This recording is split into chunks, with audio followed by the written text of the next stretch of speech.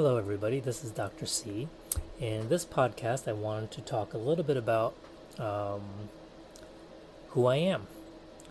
And the reason I'm doing that is because when I began recording podcasts, and actually I've done them many years ago, but this is the first time I've gotten more organized about creating podcasts and publishing them, and also making them available outside of my classrooms. That I looked at the Anchor.fm account analytics, and I realized that I have a lot more people listening than I thought. 40% roughly are within the US. That means 60% are outside of the US listening to my recordings. And so I looked down the list of countries, and it was pretty much an almost endless list of different countries of people listening to my podcast, or maybe just stumbling upon it once or twice. But I appreciate you listening in addition to my students who also are using this for studying psychology. So I'm curious about who you are. Who are these folks who are tapping on my podcast, listening to me just talking to myself? So I wonder if you just stumbled upon it by accident, or whether you're currently taking a psychology class wherever you are, or you just have an interest in the field of psychology. In any case, I appreciate that. And you can reach me if you have any questions. I'm not sure the best way to do that, but maybe just go ahead and just send me a message on Twitter. My Twitter account or handle is Jack B Teaching, all one word, of course. So it's Jack, the letter B like ABC, and then the word teaching together, okay, at Jack B Teaching, and you can reach me on Twitter. And you can see the sub 20 followers I have. We have another travel related Twitter account that we've been using for years and has almost about 4,500 followers, but we kind of stopped using it for that purpose for a while in any case. Okay, so let me talk about a little bit about my professional background, and because these podcasts are public on my YouTube channel, and also with these podcasts I just use my nickname Dr. C instead of my full name. Obviously my students know who I am, and it's not that hard to probably look me up. So I just wanted to use that while my online presence is not private or closed. And okay, I'm 53 at the time of this recording in the year 2020. And let's see, I was born, I don't know how to give you all that information. Okay, so I'll just talk about my educational history. Got my bachelor's degree in psychology from the University of Texas at Austin.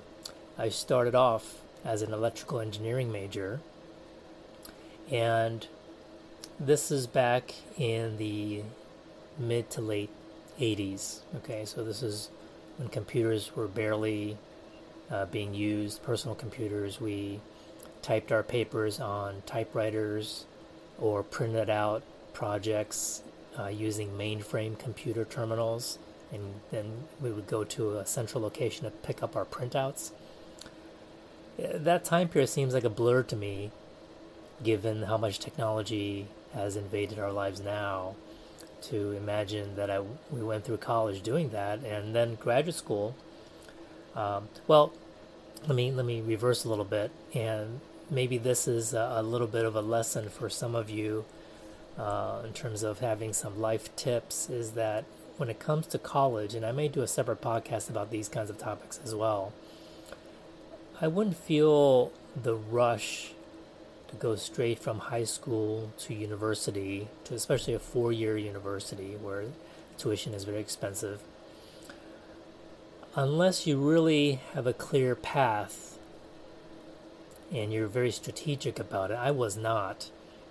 For whatever reason, I just sort of coasted through high school, wasn't really that competitive. But in Texas, if you finish in the top 10% of your class, graduating class, it's an automatic admission to the state universities, and so that's where I went. And I didn't even know what major to choose.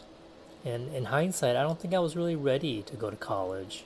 I didn't really think about the cost of it. Didn't plan out how all that was going to work, what my career goals were.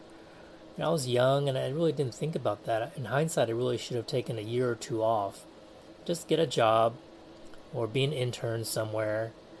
Think about whether or not I really need to go to college, or even consider community college, a 2-year college, and learn a trade, learn some skills.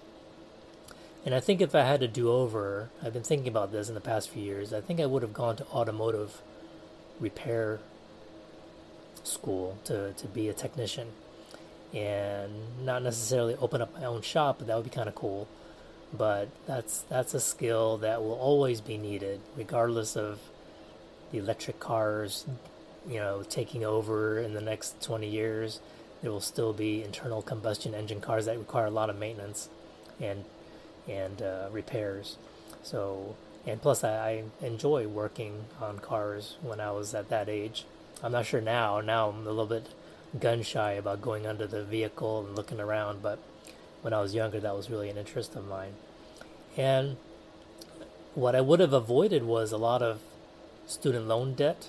I'm still paying on my student loans because I wasn't that careful when I was in school. I borrowed more than I needed, and it was so easy to do that when you're younger, you only think about now. You don't think about 5 years from now.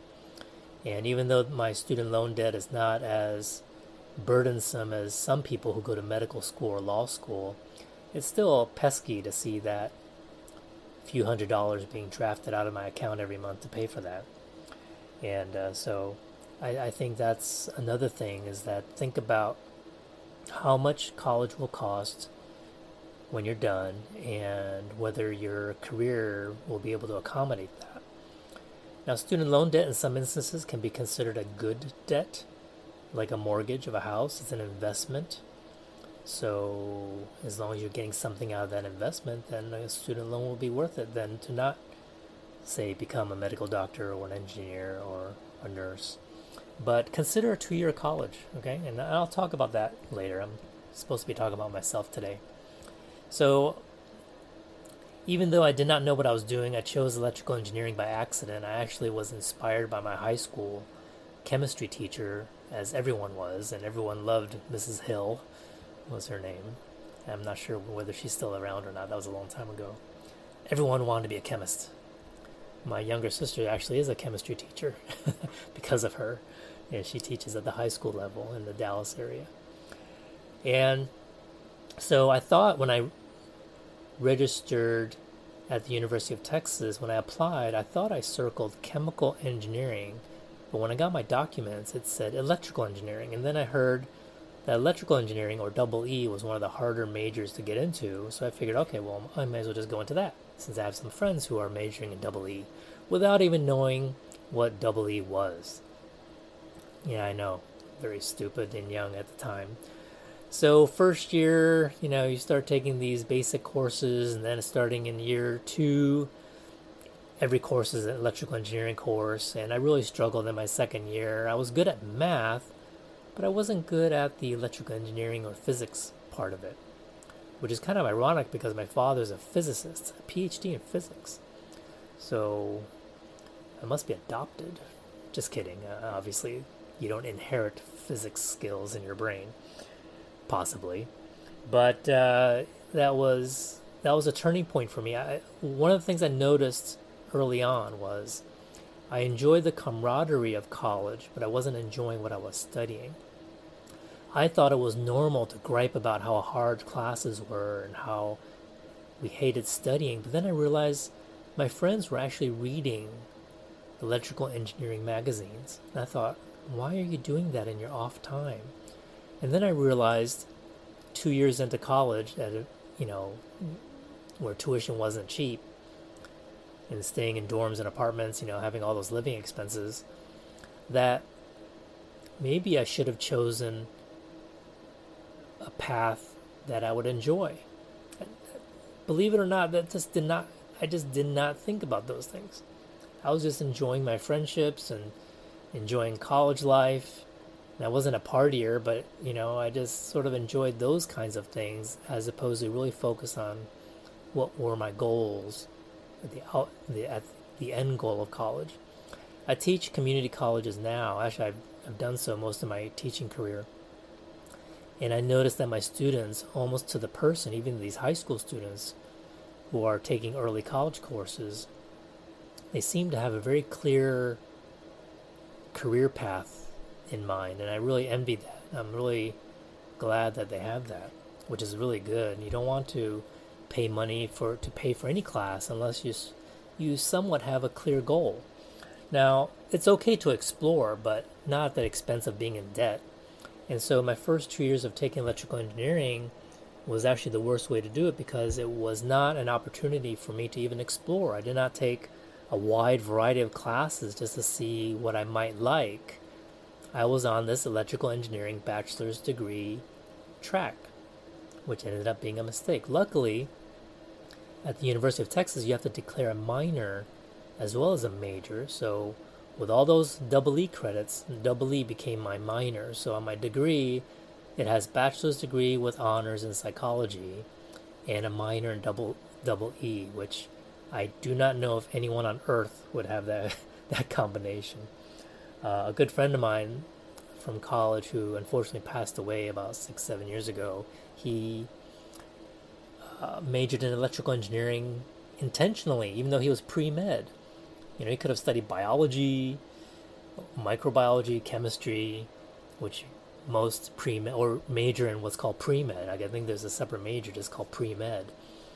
But no, he actually wanted to study double E, and he was my lab partner just for the heck of it. And I thought, wow, that's pretty courageous. And so my friends who were double E's finished as double E's. They even went back and got their master's degree and also a master's in business. These are real high achieving guys. And I dropped out of double E, finished with bachelor's degree, and then I moved on. And I went to the University of Houston to study for graduate school. And again, even though I finished my bachelor's degree, I knew I wanted to be a psychologist. I really didn't think about what kind of psychologist I wanted to be. It was still up in the air. And I think that was another opportunity for me to just get out of school, see the real world for a bit, maybe travel or study, get some odd jobs before going back. With a bachelor's degree in psychology, there aren't that many jobs in the field of psychology for you, but it can be a nice baseline for many other kinds of work in terms of just having that college degree. But I didn't really think about careers then. I just thought, I need to be a psychologist, which means getting a PhD. And in hindsight, doing what I do now, I could have just studied 2 years to get a master's degree in general psychology, and that would have prepared me to be an instructor at the community college level for life. I don't need a PhD to be an instructor. It's overkill. And so I went as far as finishing my doctorate degree in counseling psychology and did 3 years of clinical training, right? And along the way, I needed a job, so I started teaching part-time at a local community college. And 1 year later, a full-time job came up, and I thought, well, while I'm finishing my dissertation, I'm done with all my coursework in grad school, I might as well get a full-time job. And there you go. I became a community college instructor, and I loved it so much that even after I finished my dissertation and got my degree, I did not feel the desire to work in a hospital setting. I did 2 years of training, clinical training, including an internship year in the VA hospital system. That's the Veterans Affairs Hospitals for you international listeners. That is our government-run hospital system for veterans, for the armed services veterans. So whether they're combat or not, they get a certain amount of benefits, medical benefits, from being in the military. And that was a very rewarding year, very rewarding experience. I still have a very clear picture, even though that was 20 years ago, of the patients I worked with for that year. And I'll talk more about this at another time, but I work with patients who had all sorts of disorders, ranging from Alzheimer's in the geriatric unit of the hospital, to schizophrenia, to post-traumatic stress. A lot of you are familiar with that when it comes to people experiencing combat or trauma, and all other kinds of substance abuse, homelessness. So needless to say, it was an eye-opening experience because I never had those life experiences. I was not in the military. I was not living at the poverty level growing up. So I lived a very uneventful, middle-class, lucky life, right? No hardships, not abused, never did drugs, was not an alcoholic, didn't abuse alcohol at parties. I was very straight down the middle, kind of a boring, uneventful, risk-free life at the time. And for me to try to work with people who are in a life situation so different than mine was a real challenge. But I ended up, I thought, doing very well. And I could have had a career in that hospital. But one thing held me back, and that was my dissertation, the research paper that you must complete to complete your degree for a PhD. And in hindsight, I could have gone for a PsyD degree with the initials PSY. It's a doctorate in psychology, where your sole focus is being a clinician, and a dissertation is optional, so research is not as emphasized. And that was something that came on more recently. So the more traditional degree is the PhD. And a PhD degree in any field represents a degree that demonstrates that you know how to do research, that you become a researcher. So most famous PhDs in any field are famous for their research, for something they've discovered, for discovering evidence leading to a famous theory of something. So usually psychologists do not become famous because of their teaching ability. So students going to a university like Stanford wanting to see a particular well-known psychologist they've seen on TV or whatever, and they go to their lectures and they may be disappointed because they're not necessarily well-known for their lectures. And that certainly happened to me at University of Houston. There was a very well-known, well-published professor, but I mean the classes are small and it just wasn't very inspiring, unfortunately. So that's pretty much it. I want to talk more about the all but dissertation status, meaning in the pursuit of a PhD, many people, including myself, get stuck at that stage where the last requirement you have for graduation is the research paper, which is very involved and challenging. Some people crank it out in a year or two. Some people let it linger. And while it's lingering, you still have to pay tuition, 3 to 6 credit hours of tuition, even though you have a real life and a real job and you don't have those credentials behind your name because you're ABD. So whatever degree you earned before that, you would have to fall back on that. And for me, it wasn't a master's. I went straight into a PhD program with a bachelor's degree, which means that if I don't finish, I have to fall back on that. I don't have a master's degree to fall back on, which would be a very strong credential. So I was in all the way. So to quit, and I considered quitting at some point, would have been a waste of time and money and energy and all of that coursework and nothing to show for it, right? It's like driving, knowing how to drive for years, but then at the time of getting your driver's license, you keep failing or putting off the driver's test, you know? So there are many ABDs out there who are very brilliant and capable, and that piece of paper doesn't make a difference in real life as to whether I can teach or not in my job. But just by not finishing that component can really hurt one's self-confidence and hurt one's career by not being able to become an administrator in a college, for example. You really need that doctorate degree behind your name.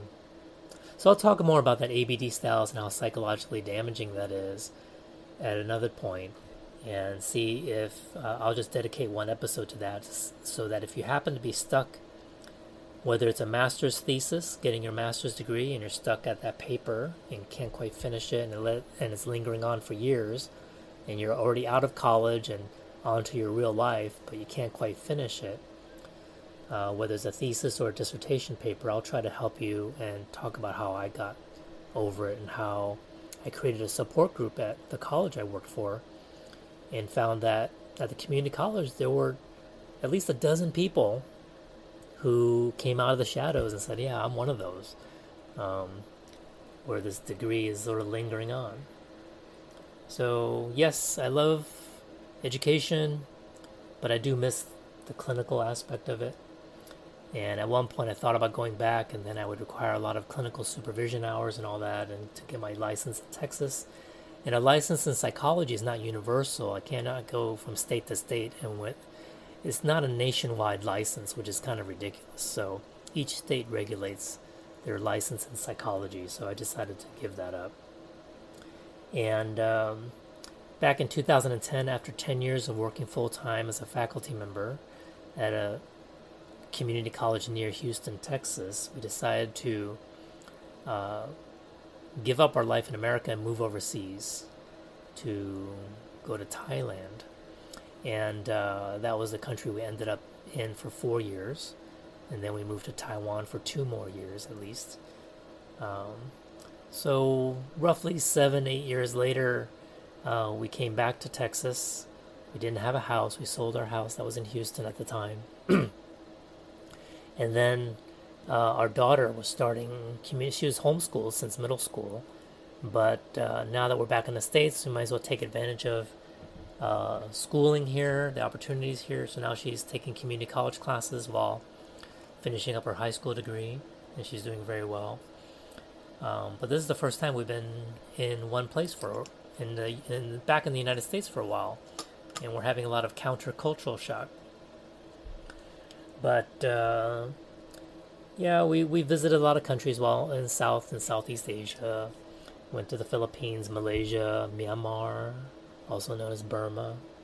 And my wife is Burmese American, so we spent a lot of time there living at a university for monks, a monastery university, tutoring monks and nuns in English, which was a very rewarding experience. And while we lived overseas, we had a travel blog, and people from the show, the HGTV show House Hunters International, found us online, and they called us, and we thought, well, they emailed us first, and we thought it was a spam email. I was like, oh, that's not real.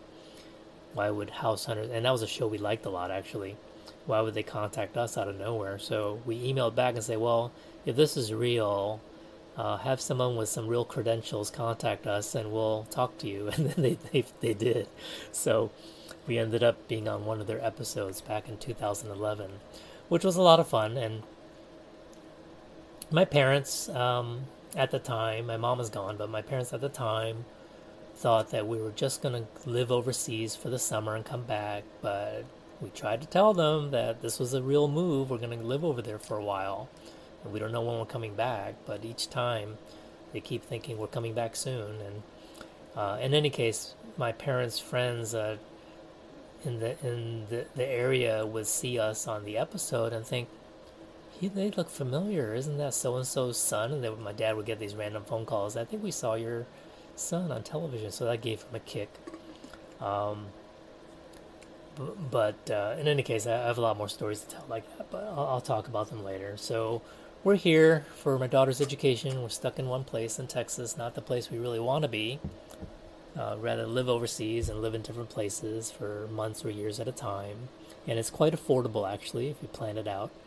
It's not as if we're just inherently rich and we're living in hotels or anything. There is ways to live overseas in a very inexpensive way. And but due to COVID-19, we're now here taking care of my 82-year-old father and my 80 and 70-plus-year-old in-laws in Houston.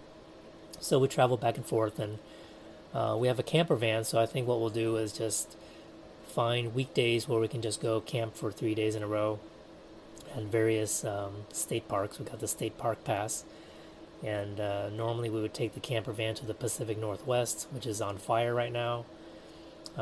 We've gone 2 years in a row and stayed for 3 to 4 months at a time, and that's kind of how we live. We like to travel slow and get to know people and make friends, and enjoy. It's not just to see a site and check it off a list. not really quite into that bucket list mentality, but it's just to appreciate nature and choose to live a slower lifestyle. And we appreciate small towns, and living in a small town in Taiwan taught us that it's nice to know everybody in town. At first, it's like everybody wants to know your business. Why are they asking so many questions? But then I realized that was just sort of normal behavior in a small town. Everybody asks, where are you from? What are you doing here? How long you're staying? And we were in small town Taiwan, we were known as the American family. And every time we left for a week or so to visit relatives, they assumed that we left. And then when we come back, they say, oh, we thought you left for America. It's like, no, we're still here. And so it was sort of bizarre for them to wonder why we would live there, because we're not farmers. We just rented a small house. I mean, we rented a big house for very little money. We got very lucky in that respect.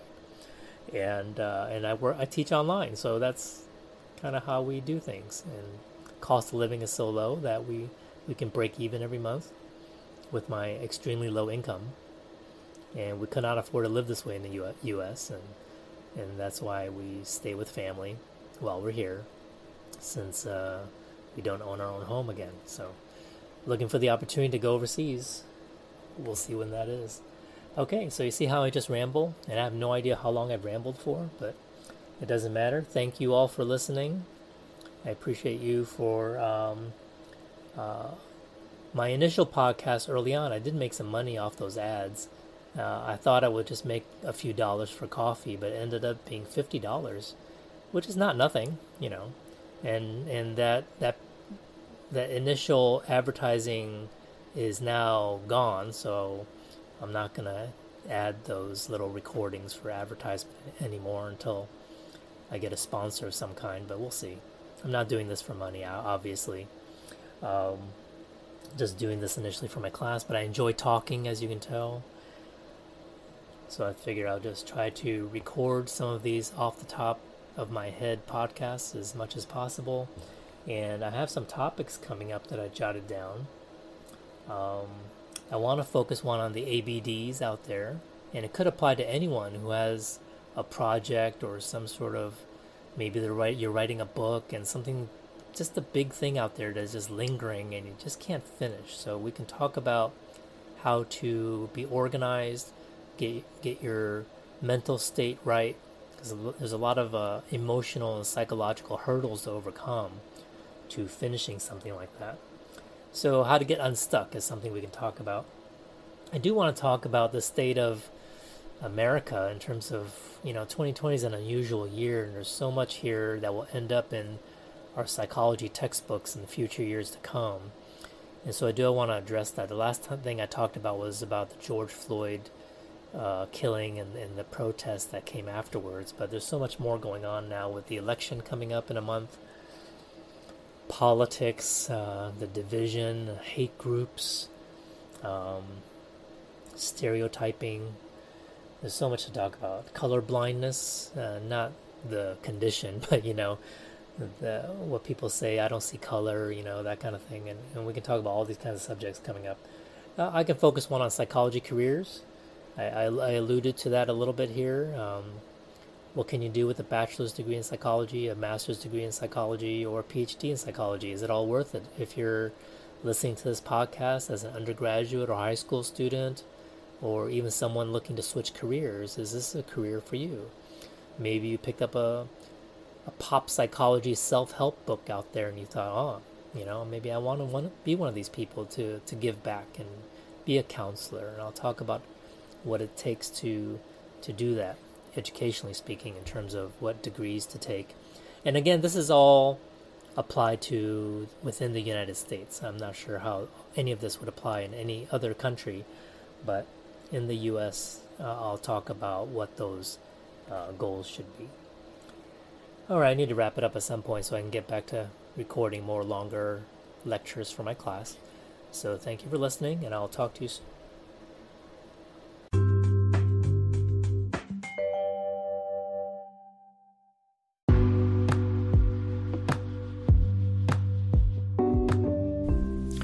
Hey there, thanks for listening to this podcast today. Can you do me a big favor?